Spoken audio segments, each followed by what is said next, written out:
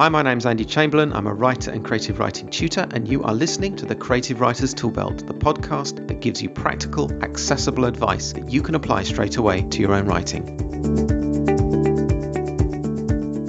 And welcome to Toolbelt Extra, an additional episode outside the regular fortnightly podcasts. In these Toolbelt Extra episodes, we slow the pace down a bit and take a deep dive into the life and work of my guest writer. I talk to them about what's happening in the genre they write in, their inspiration, and their tips for those aspiring to be published. And taking us for a bit of a masterclass in this episode is Al Robertson. Al's first science fiction novel, Crashing Heaven, was published by Gollancz last summer. And in this 1 hour conversation, we cover, amongst other things, planning versus improvisation, why concision and clarity are so important, the place of cyberpunk within the sci-fi genre, the state of British science fiction and fantasy, and Al's recommendations for reading on the craft of creative writing. I hope you enjoy it. And welcome to the Creative Writers Toolbelt. My guest today is the writer Al Robertson. Al is many things to many people. Officially, he helps global organizations to define their brands and then bring those brands alive through good writing. He's worked with the likes of Vodafone, Legal & General, Ericsson and Sony, and the newly refurbished Gothic splendor that is Strawberry Hill House, for whom Al has recreated the voice of its builder, Horace Walpole. He's helped all these organisations to work out what they need to say and how best to say it. But that's just the day job, because he's also a poet, a musician and a writer. His novella Of Dawn appeared in Interzone and was shortlisted in the Best Short Fiction category for the BSFA Award in 2011. In June of last year, his debut novel, Crashing Heaven, was published by Gollancz to critical acclaim, and the sequel, Waking Hell, is going to be published in 2016. So, Al, welcome to the Creative Writers Toolbelt. Oh, thank you. Lovely to be here. Well, it's great to have you. Most writers love a book when they're a kid. So what did you have your nose in when you were little? Good grief. All sorts of stuff. I mean, first of all, I was brought up in France till I was 7 or 8.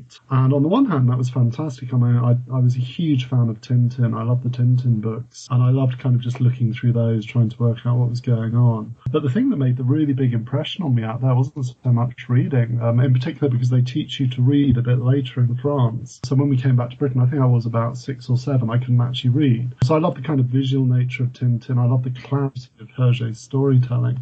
But the thing that really blew my mind was the French understood the Prisoner in Space 1999 to be kind of young children's programs. And so I used to watch them dubbed into French when I was kind of 4 or 5. And that was a mind-boggling experience, you know. There are monster bits of Space 1999 that still kind of echo through my head, particularly because I didn't really know what was going on. Even The Prisoner, watching it as an adult, you don't know what's going on. But you watch it as a child and you think, well, all these grown-ups must be making some sort of sense, and you sit there puzzling away at it. And so, yeah, I remember that very clearly, and that was very formative, you know, that was fantastic. From my limited knowledge of Tintin, there are a couple of books in that series which have a kind of sci-fi feel to them, because I think he goes to the moon at one point, doesn't he? He visits the moon, and in fact, we've just started our little boy on this, Destination Moon and Explorers on the Moon, and that's fantastic. That's very kind of, you know, Werner von Braun-style rockets taking off to the moon with kind of slightly 50s espionage things going on as well. And yeah, they were brilliant, you know, because on the one hand they were full on science fiction, you know, people flying to the moon and having adventures.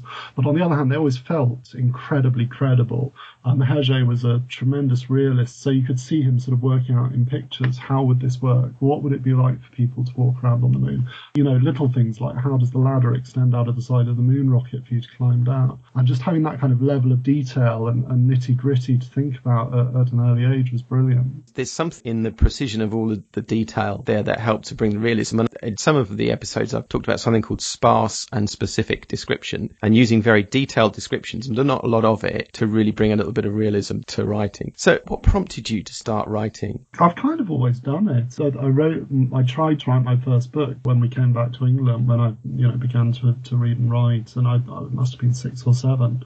And it was a Zorro book, and I remember very carefully wrote out several pages and got my mum to stitch them together with thread because it would look like a real book. And I remember being tremendously disappointed that when she'd done this, it didn't somehow magically turn into a kind of printed book of some description. You know, it was still my little handwriting and my little pictures. But it's, it's something I've kind of always done. Whether I've been writing stories. I mean, I spent a lot of time in my teens and 20s writing poetry. I worked in the film business for a bit. I was in development, so I was sort of thinking about scripts, about how to make them better, about who to sell them to. And of course, professionally, I've settled into life as a sort of corporate writer. So it's just something I've always done. And that work is what I described as your day job. Looking at what you do, it sounded as if tone of voice was something that is very important to you in your kind of professional life. How does that work for you in terms of working with these companies? Well, in a variety of different ways. I mean, I'm a freelancer, so I tend to either work directly with companies myself, or I'm sort of brought in by agencies of various different kinds to do work on their behalf. And I've done particularly a lot of work with an agency called AFIA over the years, who are tone of voice specialists, who are wonderful to work with. And what we tend to do is we go in and we try and understand, in the same way that designers do it visually, they try and understand what makes a particular company's brand tick. And then they try and find ways of communicating that in a unique way. So you're sort of saying, okay, what do you do? Why is that attractive to people? How are we going to tell them about it? And a designer would do it through kind of imagery, through color schemes, through the whole design thing. And someone like me does it through words. So I'm saying, okay, well, what kind of conversations do you want to have with people? How do you want to come across? Are you going to speak to them quite formally? Are you going to be very friendly and open? At what kind of level are you going to share information? All that kind of thing. So, I think a lot about how companies present themselves through the written word, and how they can manage people's perception of them through that, but also really how they can have the most efficient conversations with them and build an honest relationship between them as people selling something and people who come to them, consumers or customers who are wanting to buy something, and how we can make that relationship as strong as possible, as quickly as possible, by choosing the right words to talk about it. In creative writing, people do talk a lot about discovering who their characters really are. Do you see a link between understanding the authenticity of a character in a novel and understanding who the corporate character is that you're working with? Absolutely. I mean, that comes out very directly in Crashing Heaven, because you have these corporate gods, and the corporate gods are basically sentient corporations. They're something like like Sony or Ericsson or whoever that we experience every day. They just happen to have logos that are individuals that come and talk to you in your bedroom or wherever and try and build a relationship with you. Writing those entities in the book came very directly out of the brand work I do, because I'm always thinking, if this corporate entity had a personality, how would it talk to you? How would it come across? What would it want to say to you? How would it want to engage with you? So I tend to think of corporate entities in those terms anyway, so it's a very natural thing. The big difference is that in a novel, you're kind of fascinated by how people change. So things happen to them and it changes them in certain ways. And in particular, you kind of want them through the ringer a bit. You want bad things to happen to them because you want to see how they respond to that. It's a great way of showing their personality and letting their personality develop. When you're dealing with corporate brands, they want to be seen as kind of permanently perfect and permanently on top of things. So you don't necessarily have that drive to change and develop in quite the same way. So I suppose a corporate brand doesn't want necessarily to be influenced, does it, or swayed from what it is. No. It's a fixed point. When I interviewed Lee Harris, who's a senior editor at Tor.com, I asked him what the single most important thing was that he was looking for in submissions that came to him, and he said voice. And I distinctly remember that he answered that question without any hesitation. He just said voice, more important than character and setting and all the rest of it. Voice was what he was really interested in. Obviously, voice is important to you in your work. How do you use voice in your writing, and particularly perhaps in Crashing Heaven? I've been thinking about that ever since you mentioned you might want to talk about it, because the way I use voice in my brand work is really specific and really detailed, so I can spend days agonizing over a few sentences. And if I did that at novel length, my head would explode and I'd still be writing the opening chapter of the book I started writing in 2001. So on one level, voice is kind of unconscious in the books. But on the other hand, I think for me it works on an image way. Particularly, I've got a background in film. I used to work in feature film development. Part of my degree when I took that was in art history. And I'm very used to thinking visually about things. So I think for me, I don't know if voice is quite the right word. It's kind of vision. I tend to establish a set of images and also a set of music as well that defines each book, and then I try and write out of that. Crashing Heaven, for example, is very inspired by The Third Man, by Jan Svankmajer, who's a brilliant Czech surrealist animator. His film Faust, by Stan Brakhage, who's kind of an American underground filmmaker who's absolutely wonderful. And those guys fed into it quite strongly. And Powell and Pressburger as well, of course, magnificent filmmakers. So there's also very specific music that sits behind it as well. And so for me, the voice of the book doesn't come from me thinking, what words am I going to write? How am I going to write them? It comes from thinking, what's this book going to feel like? And then trying to reflect that in the kind of events and images of the book. So I'm just thinking now about some of the characters in Crashing Heaven. When I was reading that book, the sense I got was that you are drawing on a whole range of experiences, a different genre, different media probably, but certainly because you've talked about visual media and you've talked about music. And I just wanted to sort of find out from you what you thought were some of those inspirations, some of those roots for your book. Well, the films I've already mentioned were very important. The Third Man, I think is one of the greatest films ever made. It's a script I went back to again and again when I was working in film just to remind myself of what I felt the perfect script was. I think it's a fantastic piece of filmmaking. So partially for its kind of structural effectiveness, for its concision, and partially because it has this wonderful atmosphere of sort of damaged people in a broken city trying and mostly failing to put their lives back together after a catastrophic war. And so that led into Crashing Heaven quite a lot. Jack coming back home to meet the friend he thought he was a friend, but who he's both betrayed and who's betrayed him, is a very strong echo of the characters of the Third Man. Sort of coming back to this broken Vienna, discovering that your best friend Orson Welles is actually both dead and even worse. There's a big echo of that, and that's actually when you first meet Harry, one of the characters in Crashing Heaven. It's written to be a literal visual echo of what happens when you first meet Orson Welles in The Third Man. So there's that. There's Powell and Pressburger movies. Just the raw imagination of those films is extraordinary. So that fit in there very strongly. In particular, A Matter of Life and Death, where the setup is David Niven is a terribly, very posh, very dashing World War II bomber pilot. And he's flying home from a night raid on a night of heavy fog over the English Channel. And his plane, everyone on the plane is dead. And it's this really shocking opening because the camera pans through corpses in a bomber to get to David Niven. And he's about to bail out without a parachute because his parachute's been destroyed. So he knows he's going to die. And while he's about to die, he has a radio conversation with a radio operator back in England to let her know what's going on and that he's about to die. And while he's talking to her, he falls in love with her. And he then jumps out of the plane and one assumes he's going to die. But he then comes to on a beach in Britain and he thinks he's dead, but he's not. He's somehow magically survived. And he survived because the angel that was sent to bring him back to heaven or hell, presumably heaven, missed him in the fog and couldn't find him.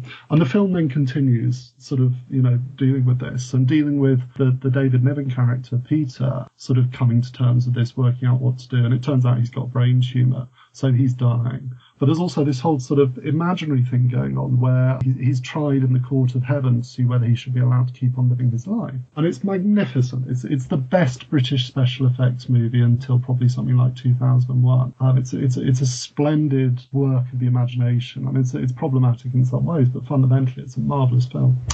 But what was really important for me was that it had this kind of dialogue between the real and the unreal built into it. And that's absolutely essential to the whole of Crashing Heaven. You have a dialogue between the real world as Jack and Fist perceive it and everything that's overlaid on it. You have the weave, which is the kind of fully pervasive virtual reality that people live within that is completely unreal.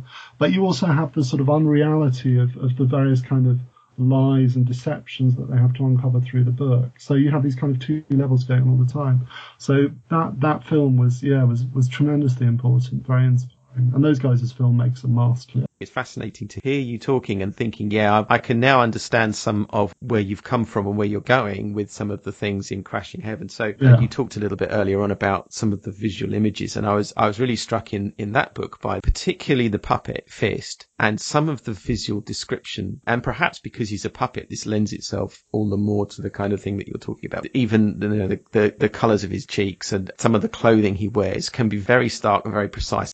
I wanted to talk to you a little bit as well about music and the musical dimension of this. I understand that you've got some experience playing in different bands and in different musical environments. How did that experience help you with the book? When it comes to writing, I'm sort of a relatively high-skilled person. You know, I tend to think about things in quite technical ways, and I spend a lot of time writing out of deep knowledge of one kind or another, whether it's kind of narrative structure, both from the fiction and the film stuff, or whether it's sort of branded writing from being, you know, in effect a professional writing consultant for probably about 15 years now. And the music, I really can't play notes. You know, I mean, I have a bass guitar and I can make interesting sounds with it. And I played bass in one band for a while, the Stella Maris Drone Orchestra, and we were kind of an improvised drone band. And then I was a vocalist in a metal band, which was a huge surprise, you know, to me and everyone else, because I can't actually sing, and I've never tried to sing. But, you know, we started off with me reading poetry over sort of ambient music, and we got a drummer, we got a guitarist. The drummer liked playing faster and faster. The guitarist and the electronics got louder and louder.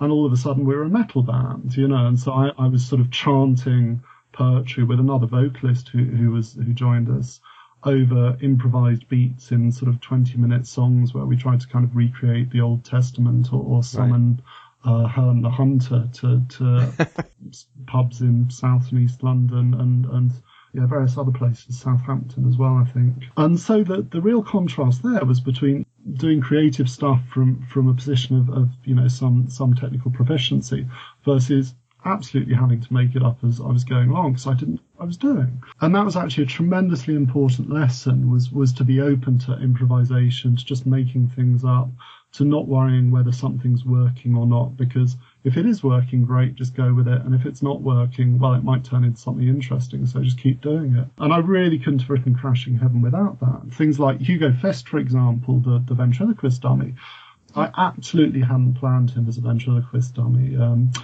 Jack Forster, his kind of not quite his mates master, because he never does what he tells him to, but his human Jack Forster was intended to be a kind of Faust figure, and Fist was meant to be Mephistopheles, you know, this kind of dark demonic entity. And originally he was just going to be a slightly amorphous shadow that was very spooky. But when I started writing him, the scene where you first meet Hugo, where he first starts talking, was when I first met him, because he came onto the page as a ventriloquist dummy. And I thought to myself, well, that's cool, you know, how interesting a ventriloquist dummy in science fiction. Let's go with it for a few pages and see how it works. And I did, you know, I kind of just rolled with it. And he became stronger and stronger as a character. You know, he was wonderful to write. He pretty much wrote himself. And everything you've ever heard about ventriloquist dummies possessing you is true. They take that. And so as I wrote him, I was thinking, well, this is marvellous. You know, on the one hand, he's working really well. He fits beautifully within the book. He plays a great role in sort of being this kind of bad guy who's on a journey to hopefully being less bad. He works brilliantly with the imagery of the book. He's a wonderful way of thinking about technology. And so just feeling confident to go, well, this is kind of working, so let's go with it, came absolutely out of the music. The problem I had with him, I actually spent most of the book thinking to myself, well, this is great, but why the hell is he a ventriloquist dummy, you know, 700 years in the future? How am I going to explain this? You know, I really hope I come up with a good reason before I reach the end of the book. And so again, the scene where you find out why he's a ventriloquist dummy towards the end of the book was again the point at which I worked it out. And I really didn't have too much of a clue before then.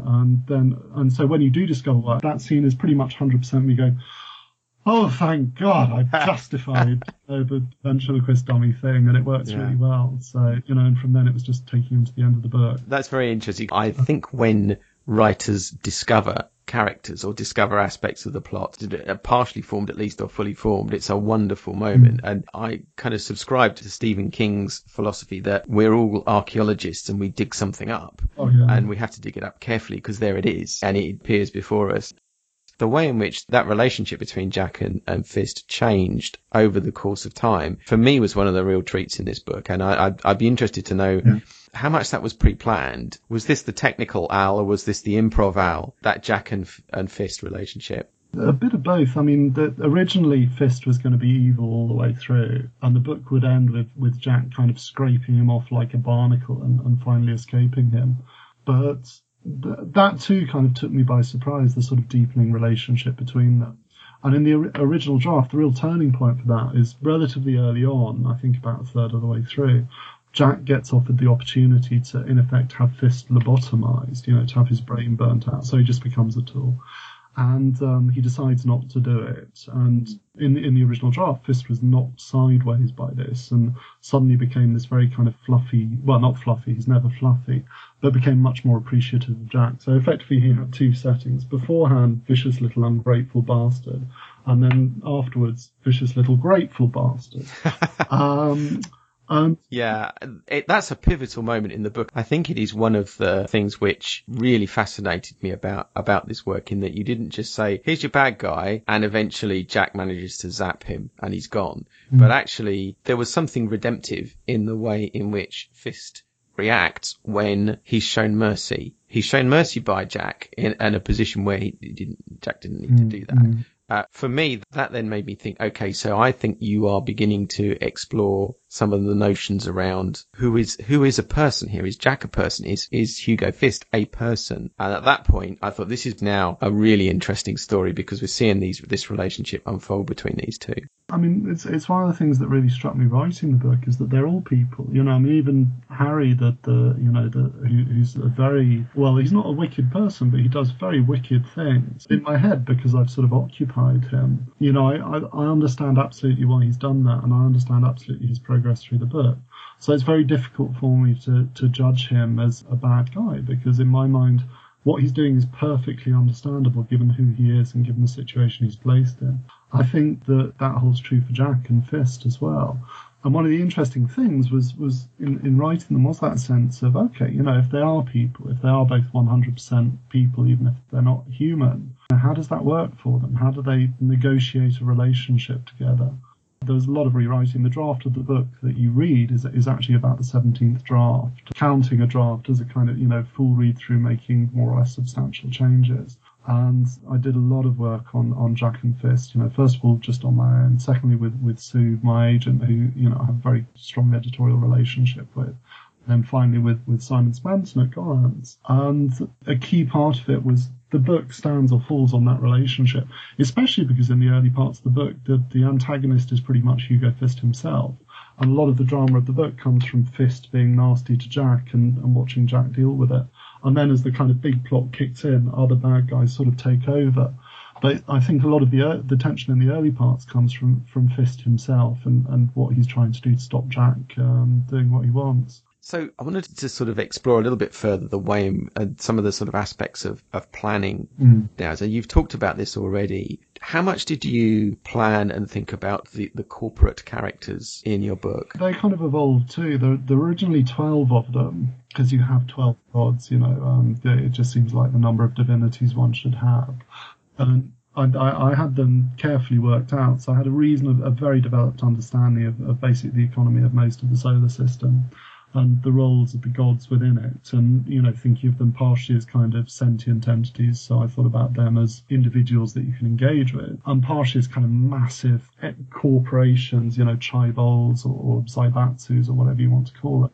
So I'd worked out exactly what areas of kind of industry and whatever else each of them was responsible for. And they got chopped down to 6 just because 12 was too many. There were lots of gods hanging around in the background doing nothing. And so it was kind of a streamlining thing. And it's turned out to be very useful, because what the gods now have, there were originally 12 gods. When Station got kick-started about 700 years ago, it was populated by 12 gods. But there's a long and complicated history of takeovers and divine brands disappearing over the centuries and stuff like that. And that's something that comes out quite strongly in Waking Hell. You discover a lot more of the history of Station. So it's very nice to feel that they have this kind of complex history of moving slowly towards monotheism, effectively. But apart from that, I mean, Grey and East, the lead gods, are lead gods because they're the most interesting ones for me. East, who represents media, and Grey, who represents kind of corporate strategy and corporate management, are two things that really, really fascinate me.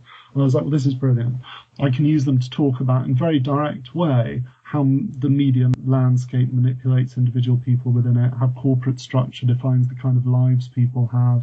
And so that was kind of very consciously planned. So I was like, yeah, if I tell the story with those guys as very strong, present people you engage with all the way through, you'll be able to dig into these aspects of the future and of the present in a really clear, specific way that's hopefully has both kind of an element of analytical rigor to it, but is also fun to read because they're kind of cool people. I mean, East in particular is I love, she's one of the lead characters in the second book, so she's been in my mind a lot for the last couple of years.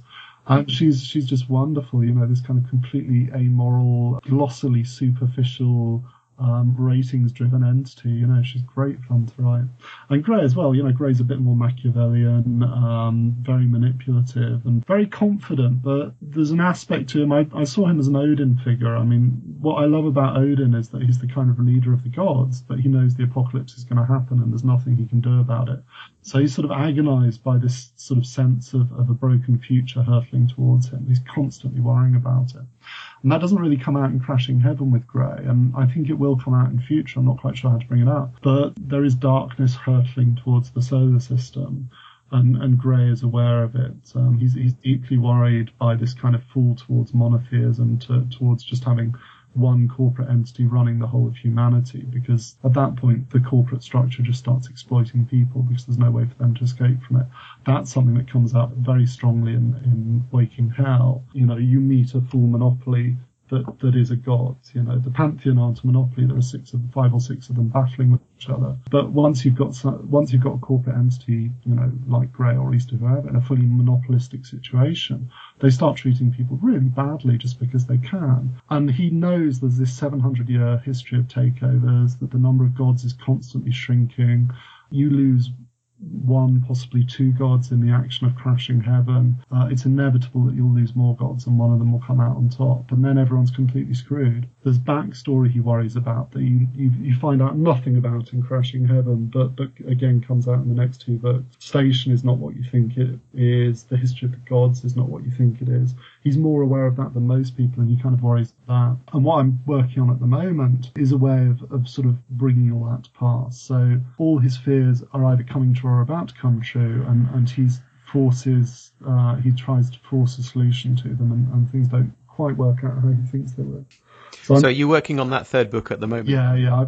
I've just submitted Waking Hell, and I'm waiting for kind of editorial feedback on that.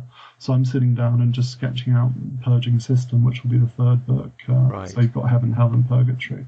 I'm sketching that out, and that will conclude the story in broad terms, the story that I started telling in Crashing Heaven. So did you find that as that became more complex as you worked on the story, then you start to zero in on aspects of it, and one aspect becomes the 1st book, Crashing Heaven, and another aspect becomes Waking Hell? Yeah, it's partially a very natural thing, so if you look at the 3 books, it's kind of quite clear divide between the 3 of them. But that's kind of improvised. It's something I sort of happened across to an extent. As I was writing the books, I realised, well, this is how Crashing Heaven works.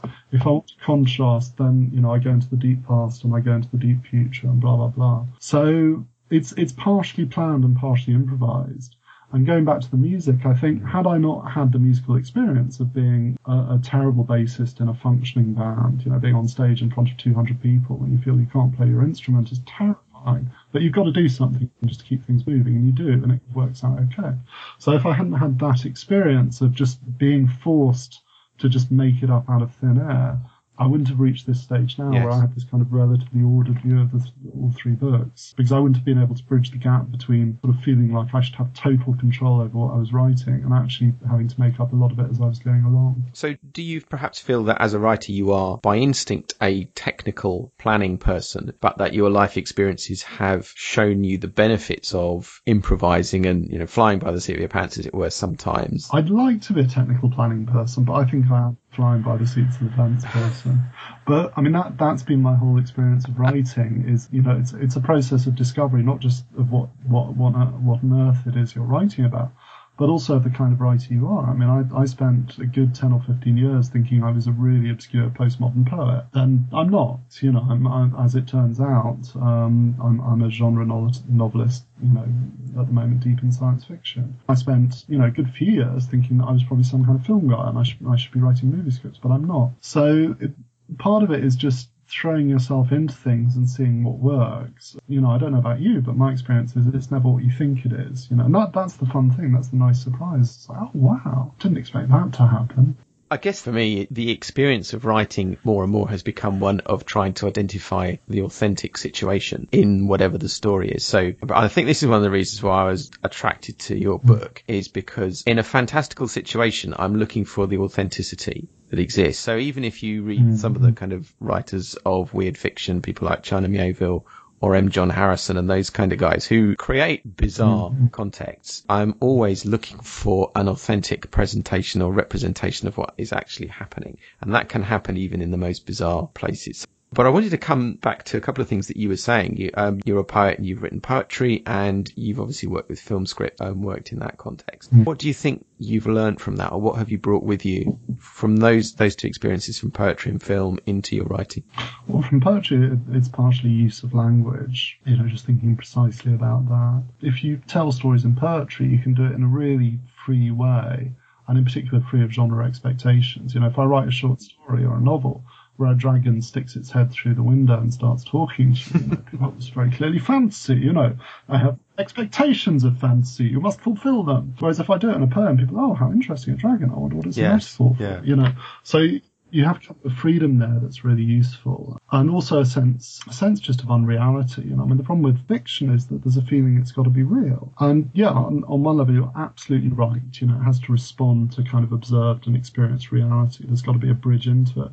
But on the other hand, it's just ink on paper, there's nothing real about it whatsoever. So my attitude is, well, you might as well have fun with that unreality and throw in the spaceships and the dragons and the whatever else. Definitely, yeah, absolutely. For me, it's like being a musician, it's like, well, do I have an acoustic guitar, or do I have a massive stack of Marshall amps and 42 effects pedals, Do I want to be Bob Dylan pre-electric, or do I want to be Hawkwind, There are so many more tools to play with once you start writing non-realist fiction, because there's so much more you can do with your story, and I love that. So that sense of freedom comes from the poetry, and also a lot of poetry theory. While I was writing Crashing Heaven, I was reading a lot of Charles Olson, who's a mid-century postmodern American poet, and he's very concerned with having just the right amount of content and openness. So you sort of help people think about something, but you don't tell them what to think. He called it open field poetry. You kind of create an open field within which they can think, and you give them materials, but they sort of assemble something final for themselves. And that was something I'm always very keen to do in fiction. I don't want to beat people over the head with meaning or philosophy or whatever. It's like, because I've done that, my first novel did that, and it will never see the light of day. So it's that too was very influential. And from the film, really just narrative structure. Film and concision. Film people are very, very concerned with building strong narratives and telling the most story with the least amount available of kind of action, of dialogue or whatever. Partially that's the nature of film scripts. They're very stripped down things. They're not in pieces of writing, they're creative briefs. So that concision was useful. And partially just thinking, why do I need someone to speak when I can show this with a look? Why do I need to explain something when I can just have a sort of tracking shot? So that sense of concision is very important. So everything technical I know from film. I don't know it from reading books about writing fiction. I know it from thinking about film. I'd agree with you. I think that's actually an excellent discipline on writers. Although obviously, as writers with just pen and ink, the written word, we don't have the benefits of the visual presentation that film has. So how can we overcome that? What are the things that you do? But we do. There's an absolutely fantastic book by Eisenstein called The Film Sense. And he was obviously one of the early great filmmakers, the great Russian filmmaker of the early part of the 20th century. And of course, he didn't really have antecedents. He didn't have a century or so of film to look back on. So what he does in this book is do things like, instead of saying, oh, well, I will go and watch Scorsese and learn how to make films from him, he goes, okay, well, let's take this paragraph of Dickens to pieces, and I will show you how to read it as a series of different shots edited together to create an effect, and then I will show you how to replicate that in film. So I think absolutely we have that ability. We have that ability to direct the gaze of the reader. We have that ability to throw anything we want to at them, any kind of audio effect, visual effect. We can show them things we can describe things rather than tell things. We can let things slip in dialogue. We build subtext, all that sort of stuff. The only thing I'm jealous with film people for is that if you look at someone like Tarkovsky, he a lot of the time in his films, he just lets the camera run for a while, and you just look at a landscape and you're watching the landscape through his camera. And as a filmmaker, he's doing very little. He's framed a shot and kind of left you to it. But the effect of that is tremendously powerful. But it's just machinery working and you watching the machinery working. And we don't get to do that. We have to use language to describe things all the time. But within that, the tools that a filmmaker uses to tell his or her story and the tools that we as writers use are very, very similar. It's just that our tools don't cost several £1 million and need 5 to 10 years in development, and you've got to do casting and you've got to negotiate with lots of people. We get to do all that ourselves. It feels from what you're saying as if you would encourage writers to set the bar very high in terms of this is everything that you can do with the written word. Oh, yeah. At its most simplistic level, it feels a bit like show and not tell, but it's not even 2.0 of that. It's 3, 4, 5. Absolutely. I want to come back now to something that you said actually fairly early on in our conversation, where you referred to the way in which perhaps British fantasy had been presented with an opportunity which it hasn't taken. And I just wonder what your vision would be of developing that fantasy if you had the chance to pick up where those masters of that time had left off. Where would you take it and what would you be doing now? Well, to an extent, Crashing Heaven is it. It's me chucking absolutely everything in and hoping for the best. The single film that I would go back to is, I think it gets huge respect. I wish it was more of a turning point than it is Quatermass and the Pit, because I think that's a masterly both film and TV series, because it contains fantasy, science fiction and horror. It makes serious points about the society of the day. It's a film that's very concerned with the race riots in Notting Hill, that were happening at the time it was made. But it also works as a kind of metaphor for dealing with any kind of other or any kind of difference that still resonates tremendously powerful today. I think we have this constant interplay between imagination and repression. And at the moment, it feels like in the world of genre, at least imagination is winning. We have some magnificent writers working at the moment who are, very fully recognised for what they do. But certainly in film, the repression feels like it's won out over time. British imaginative cinema isn't what it could be. And the sad thing is, we're very good at, special effects. We're very, we build the Star Wars sets at Pinewood. We do the special effects in Soho that bring absolutely anything you could ever want to life. But we're not very good at pulling all that stuff together into films that we make for ourselves. I think we do that better on television. I think the high point of that was probably British 70s children's television, which was completely insane. So, I do wonder whether part of the reason why this occurs as well is something you alluded to earlier, which is writing words on the page doesn't cost very much. Absolutely, yeah. But a film in the genre that we're looking at is $100 or $150 million a go. Absolutely. So if you're going to invest that, if you're one of the corporates, I can just imagine how some of your corporates would deal with that. They want a very prescriptive story structure. They want prescriptive characters. They want an equation where you kind of put in the variables and you get the right answer out, which is that actually it'll make 3, 4, 5 times its cost, and that's it. Everybody goes home happy. And I suspect that kind of tradition of the British fantastic that you're talking about doesn't fit that equation very well. Certainly in terms of films, it does with books. I think there you've got, as you say, there's some fantastic writing around, and people do have a following. But the people who have that kind of money are not wanting to put that kind of money into it. Yeah. It's the culture of safe, I think, and how that actually, I think, has had a very dampening effect on just allowing children to see fantastic things and to experiment with things which from an adult's point of view would seem bizarre and slightly unnerving, but which from a child's point of view just are wonderful. I don't think that exists really terribly much at the moment. And perhaps some of the things that are being written at the moment, like Hugo Fist, if we just take your character Hugo Fist from Crashing Heaven, I suspect that Hugo would be a big hit with kids and would fill a lot of parents with horror. Well, he's built to be, he is in effect a 70s children television character, Basil Brush on the Rampage. So he's absolutely that. Within the book, that's one of the things he's designed to do. And I think as a reader, one of the things you're meant to do is kind of go, what the hell, they did that? Yeah, but equally represents the trend now, which is to try and make disturbing things cuddly. But because there's still the disturbing thing under the cuddly thing, what you end up with is kind of bizarre. So, that comes out in the next book. There's a whole group of characters who think they're playing video games and they're actually being trained for some very serious warfare. And of course, that's a great science fiction trope. Ender's Game on. But also it's something, the US Army now designs its weapon system control sticks around, sort of Sony or Xbox game controllers, because people are so used to playing those and transition very naturally into a kind of combat environment with them. So there's this weird sense where, lovely consumer entertainment is actually training us to kill people, and it's actually doing so in a way that real armies are going, oh, this is great, we can use this, we can use these people. So there's something strange going on. And that's a concept that's kind of begging to be explored, really, isn't it, I suppose? Oh, absolutely. I want to come back now to you as a writer, some of the things that you've done to allow yourself to be a writer. You have to fit your writing around the day job and you're a dad and all whatever else you get up to. What routines, if any, do you use, and how do you manage to find time to write?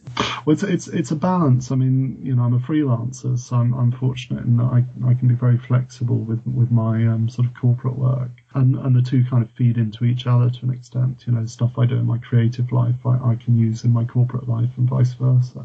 But yeah, for a large chunk of the last year or two, I've been mostly a full-time writer and doing this sort of odd freelance project just to keep that side of things ticking over. Basically doing it either if I think, oh my God, I need some money, or if a really interesting project comes along. And, I'm fortunate that every so often the phone rings and someone's like, oh, do you want to do this? Do you want to do that? Fantastic. That sounds really cool. And so what I tend to be is either full-time writing or full-time corporate. The writing extends over a period of years or two. The corporate stuff tends to work for a few weeks and then go away. So it's relatively easy to fit them together. Before I sold Crashing Heaven and the books kind of started generating income, it was just doing stuff whenever I could. So I did the major edits on Crashing Heaven, mostly in hotel rooms in Newbury, because I was doing a lot of work over there with a client over there. I was staying 2, 3, 4 nights a week. And that was brilliant, partially because I had no internet, so there were no distractions. Which is a great piece of writer advice, just turn off the bloody internet. And partially because it was right next to the old Greenham Common Air Force Base, so it was marvellous. I'd spend my days in a kind of big corporate headquarters, terribly ballard, and come out from that, and then go for a run on the old runways of the Air Force Base, just to kind of clear my head. Actually jog around. Have you seen the new Star Wars film? Yes, I have, yes. They have those kind of bunkers where the rebel bases, those are the old nuclear bunkers where they used to store the nuclear missiles. Gosh. Actually on Greenham Common. And so I'd go jogging around those, so I had this lovely moment of nostalgia seeing them in Star Wars. And you run around them, they're very heavily protected, they've got high fences. So I'd go running around those, and then I'd come back to my hotel room, which is also very Ballardian, and sit there and edit the book till midnight or 1 a.m, and then usually try and watch an episode of CSI or something to turn my brain off and get up and go back to the corporate world the next day. So I was very fortunate. I had that was over a year of having this lovely regular work, which doesn't happen too often in the freelance world, to be able to work on the book. And when I was actually writing the book, it was kind of a balance between, if there was freelance stuff going on, I'd get stuck into that and write in the evenings. I tried to do 1,000 words a day, 5 or 6 days a week. And if there wasn't, that was more time to focus on the book. So it was a balance of the two. And I was very, very involved in the social media world at that point. So a lot of what you read in the book about how the social media of the world of Crashing Heaven worked is a very direct reflection of work I was doing at the time with social media clients of one kind or another. It does sound as if you were fortunate in that you had work which allowed you to have some kind of routine or some kind of, you managed to find a routine that worked for you, and so that actually gave you a rhythm to writing in 1,000 words a day or whatever that you were doing there. Yeah, absolutely. And I've only ever been able to write novels while I've been a freelancer and while I've had that kind of freedom of time. Although what I find is that writing is one thing, but what really needs the 100% concentration is editing. Yeah, that's true. You just have to do such a deep dive, Yes, I think that's true, actually. I mean, I find I can write in quite a lot of different environments, but so far, when I'm doing editing, I can only do it in a place that's completely quiet. Absolutely. Different people can do different things, and it's whatever that suits the person. But for me, that I can't do anything other than that. I mean, I live in Cambridge, and I'm fortunate in that I've got access to the university library here, so I go and sit in there to do my editing because it's just a quiet space. Oh, wonderful. Yeah. It's blasting out crazy stuff is one thing, but making it all make sense is kind of... Absolutely, yeah. I think some people read around this genre and think, well, this is just crazy stuff and this person's written wild, crazy stuff, and they don't appreciate that actually there's a lot of thought and precision and decisions that underpin it. Absolutely, to keep the tension of the work. Yeah. You think this is crazy and makes no sense? You should have seen the first draft. Exactly. Yeah. Now we've talked a lot about culture and genre and trends and stuff. What do you think are the important trends in fantasy science fiction now? What are the ideas that you think are worth exploring by yourself or perhaps by other writers? Oh, good Lord. That's such a huge question. And again, you mentioned that you'd be talking about that. I've been thinking, good grief. I mean, I think the first thing that sort of implies that science fiction is a bit of a monolith, and we live in there's no such thing as canon anymore. There's kind of too much content out there. Yes. So I think everyone is already exploring everything with a greater or lesser degree of efficiency. It's just finding it and working out whether they're doing it in a book or a computer game or in some crazy podcast or, But I think everything is probably already out there. The challenge is finding the individual bits of it. But for me, the really important things, I mean, for me, science fiction is the kind of literature of the sort of social impact of technology. And the personal impact of technology. Not what is this cool technology, but what's it mean for me? How's it going to change my life? How's it going to change myself? And so I think exploring that is tremendously important. And for me, that cyberpunk is the way to do that, because that is the bit of science fiction that combines an approximation of modernity with an approximation of the kind of heavy, weird, destabilizing technology that really is interesting to dig into, but is also about to happen.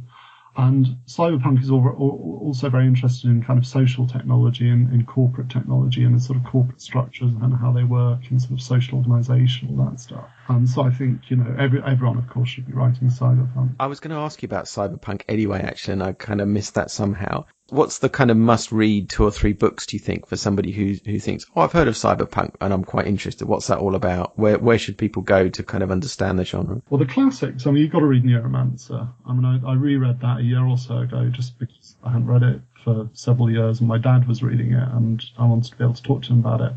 And I think if it was published today, it would still feel like it was talking about tomorrow. Not because of the technology, although some of it is startlingly prescient, but because of his kind of rhetorical strategy. He's constantly using terminology to kind of throw you out of the narrative and to destabilize you as a reader and to alienate you. To the extent, and I adored the way he did that. I thought that was fantastic. And my dad was actively offended by it because he found it such a difficult thing to engage with. But that, for me, is what makes it feel like the future, because it's like the spiky bits of the future hitting you between the eyes and telling you to get stuffed. You're never going to understand this. I was going to say, it's a novel that puts you off balance, doesn't it? I read it relatively recently, and it is a novel where you do have to work hard because it does throw you off. Absolutely, yeah. And I mean, even just in terms of keeping up with the plot. Oh, yeah. And keeping up with what the heck's going on, that's unnerving in itself, isn't it? Yeah, and I don't think he necessarily understood what had happened, because if you read the next 2 books, none of them really sort of follow up on it or pay off it. You have this weird thing happening at the end with the Russian ice and Wintermute, and it's all astonishing. You're like, oh my God, the apocalypse is here.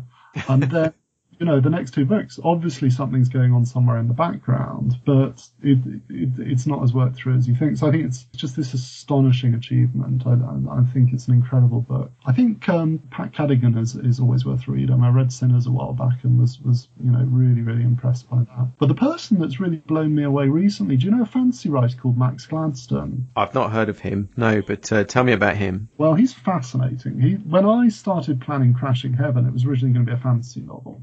And, I was kind of, because I wanted to write a fantasy book, and it was set in a world where a sort of magical city had just been attacked. Well, basically what had happened was these guys had an industrial revolution. But instead of doing it with coal and stuff, they'd gone out, captured dragons, lobotomized them and strapped the lobotomized dragons to the side of their factories and used that to power their industrial revolution. And understandably, the dragons were really pissed off by this, and so had launched a war on them. But it had taken a while to get their act together because they're all anarchists, because that's what dragons are. But they'd hammered the city into the dust and blah, blah, blah. And the book would be set in the aftermath of this war. And I wanted to talk about kind of social media, about sort of personal technologies, about augmented reality, all of that. And I spent a lot of time kind of thinking up these sort of magical equivalents of them. This was about the first 4 months of planning the book. And I just had this moment one day when I was like, all this is bullshit. Why am I thinking up magical equivalents of this stuff to write a fantasy novel when I could just write a science fiction novel and not have to bugger about with, pentagrams that are Twitter or something? And so I replanned it as a science fiction book, and it worked very well. I wrote it, And you can see, for example, fundamentally Crashing Heaven is a fantasy novel. It's about a boy and his magic sword killing a god, or a wizard and his familiar. Yeah.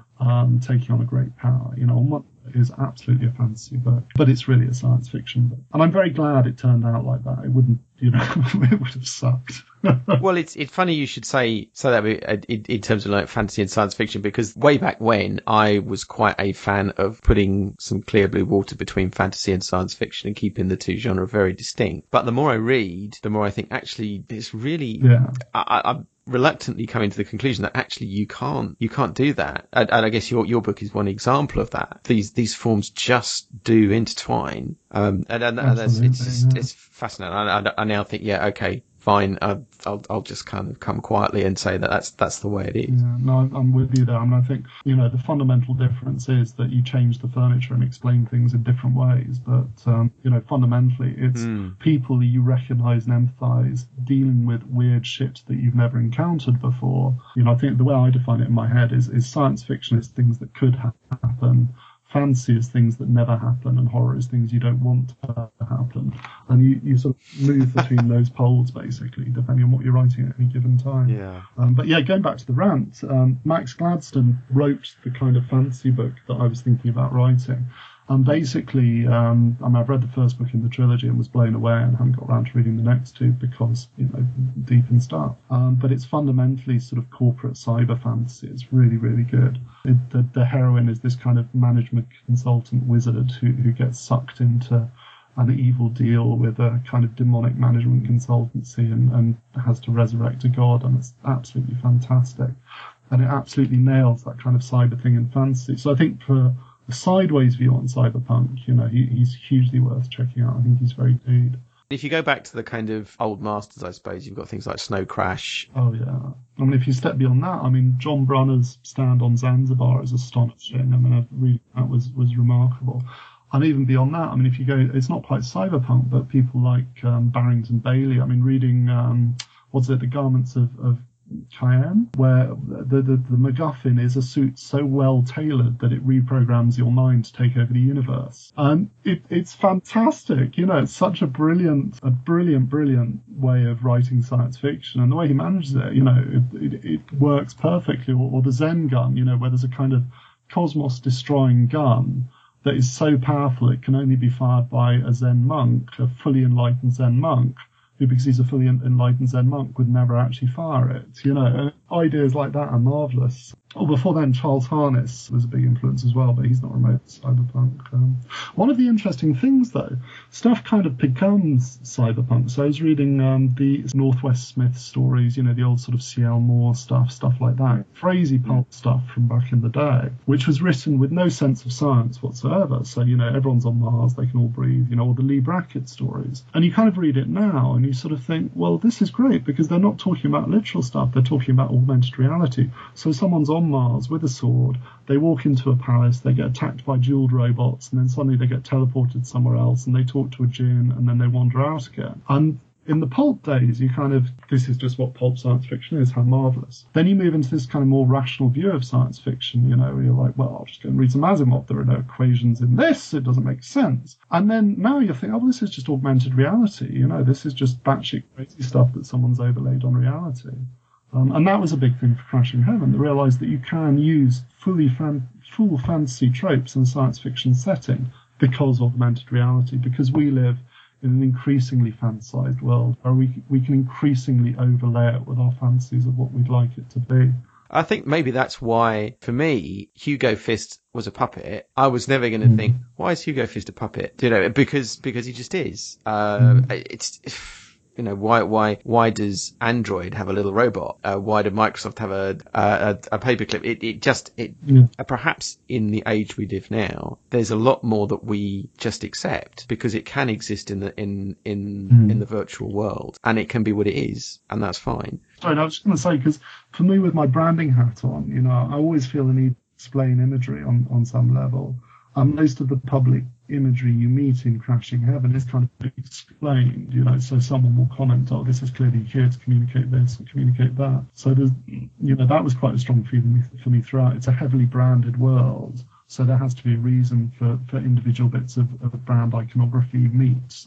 They've got to be communicating something because that's what they're there for. And also, I did have a sense, I think the one thing you have to do with science fiction is sooner or later you have to explain things. Even if it's a bit hand-wavy and slightly bullshitty, there's got to be a reason for them to be there. And perhaps that's one of the differences in science fiction and sort of fantasy is that, you kind of feel it's part of the genre that at some point someone stops and explains things in rational terms. I mean, you meet ghosts Crashing Heaven, but they're digital, so they're not really ghosts.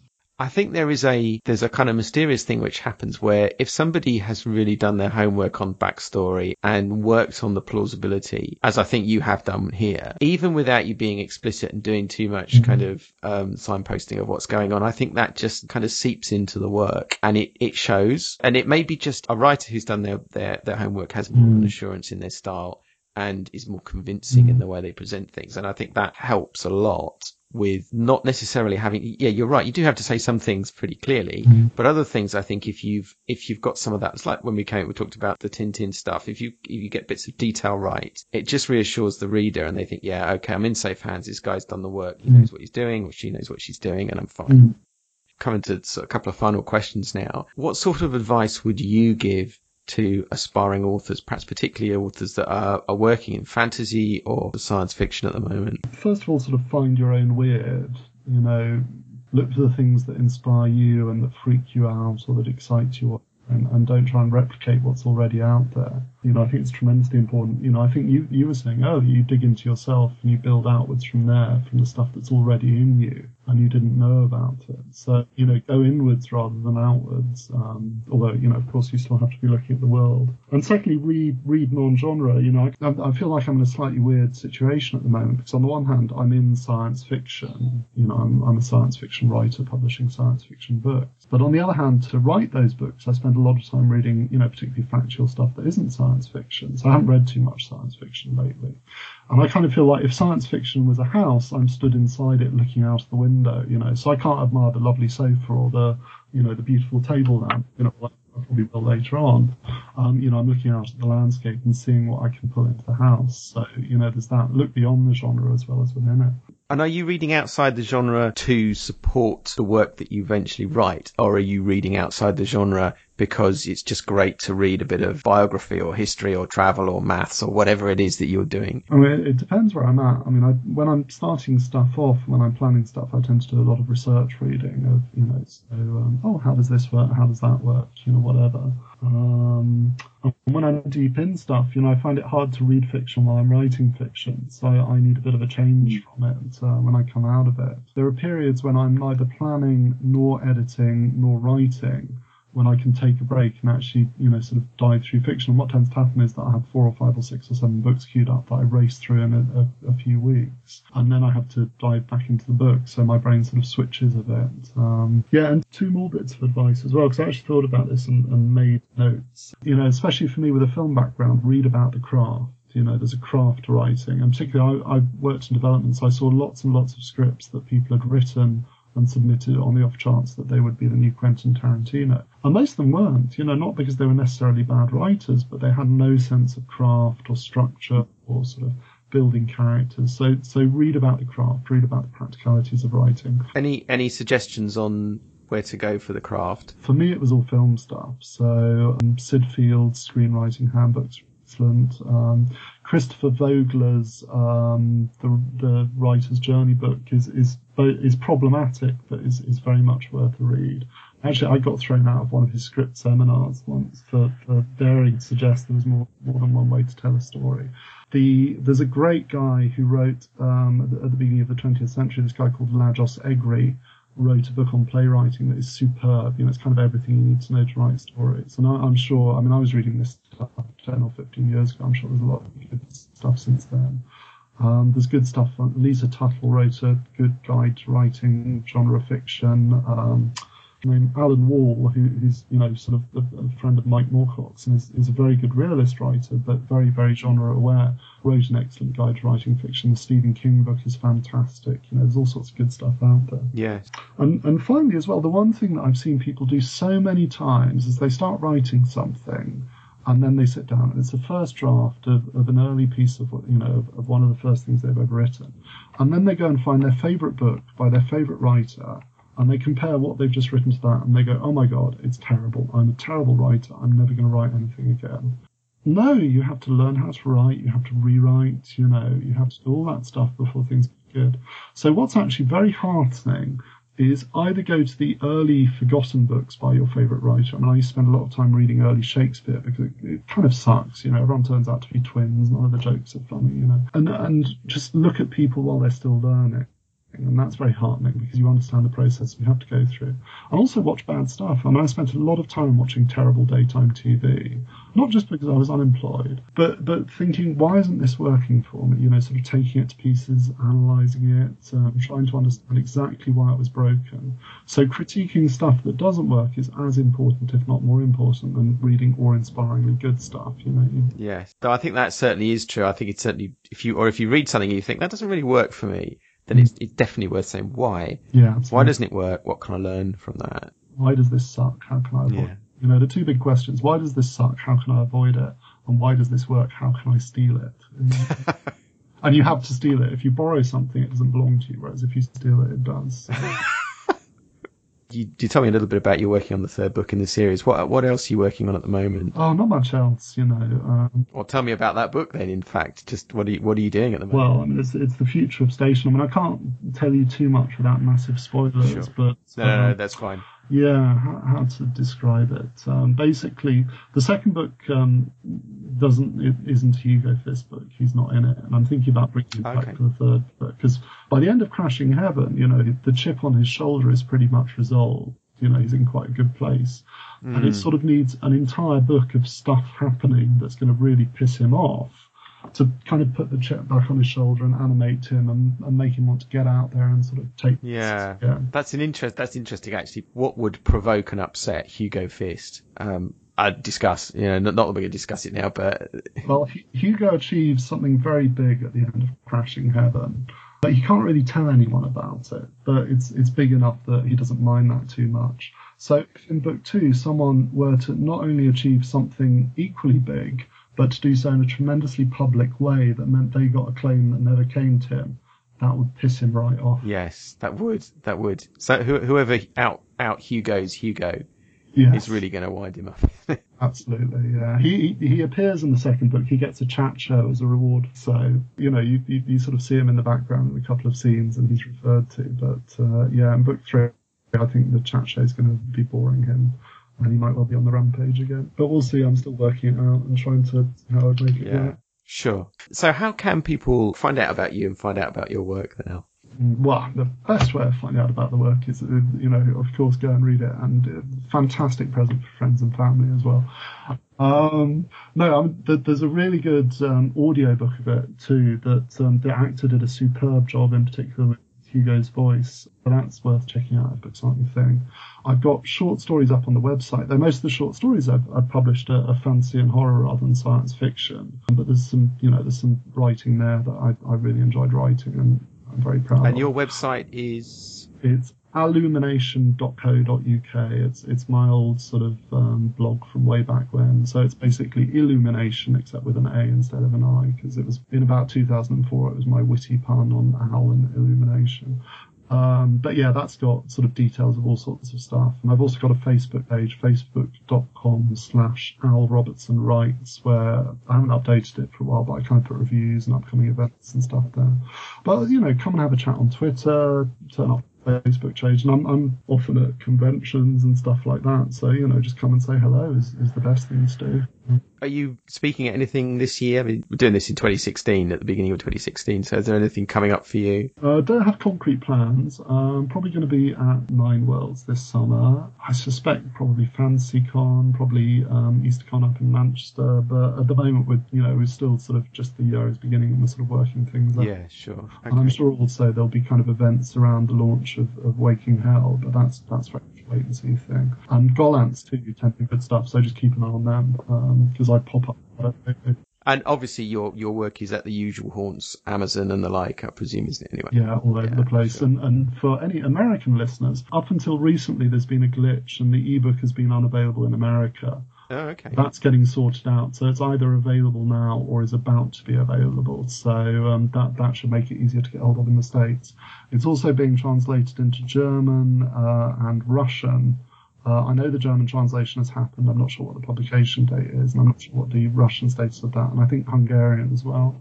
And just to endorse what you said earlier, I got the audiobook of Crashing Heaven, which I thought was excellent, and your voice actor, I can't remember his name now, did a great job there. And as you say, I think the voice he managed to find for Hugo Fist just captured the character really well. It was great. Oh, he nailed it. Yeah, it was a brilliant job. So if audiobooks is your way, then I would suggest that's definitely a good buy. Absolutely. Okay, well, Al, thanks very much for your time. It's been great to talk to you. I covered a lot of stuff and it's been fascinating. Do appreciate you talking to me this evening. As I said, if people want to just follow up, they can go to your website and find your work there as well. Okay, Thanks very much indeed. Well, thank you. It's been a pleasure being here. Brilliant. Okay then, Al. All right, thank you very much. All right, thank you very much. Cheers. Cheerio. Bye. Bye-bye.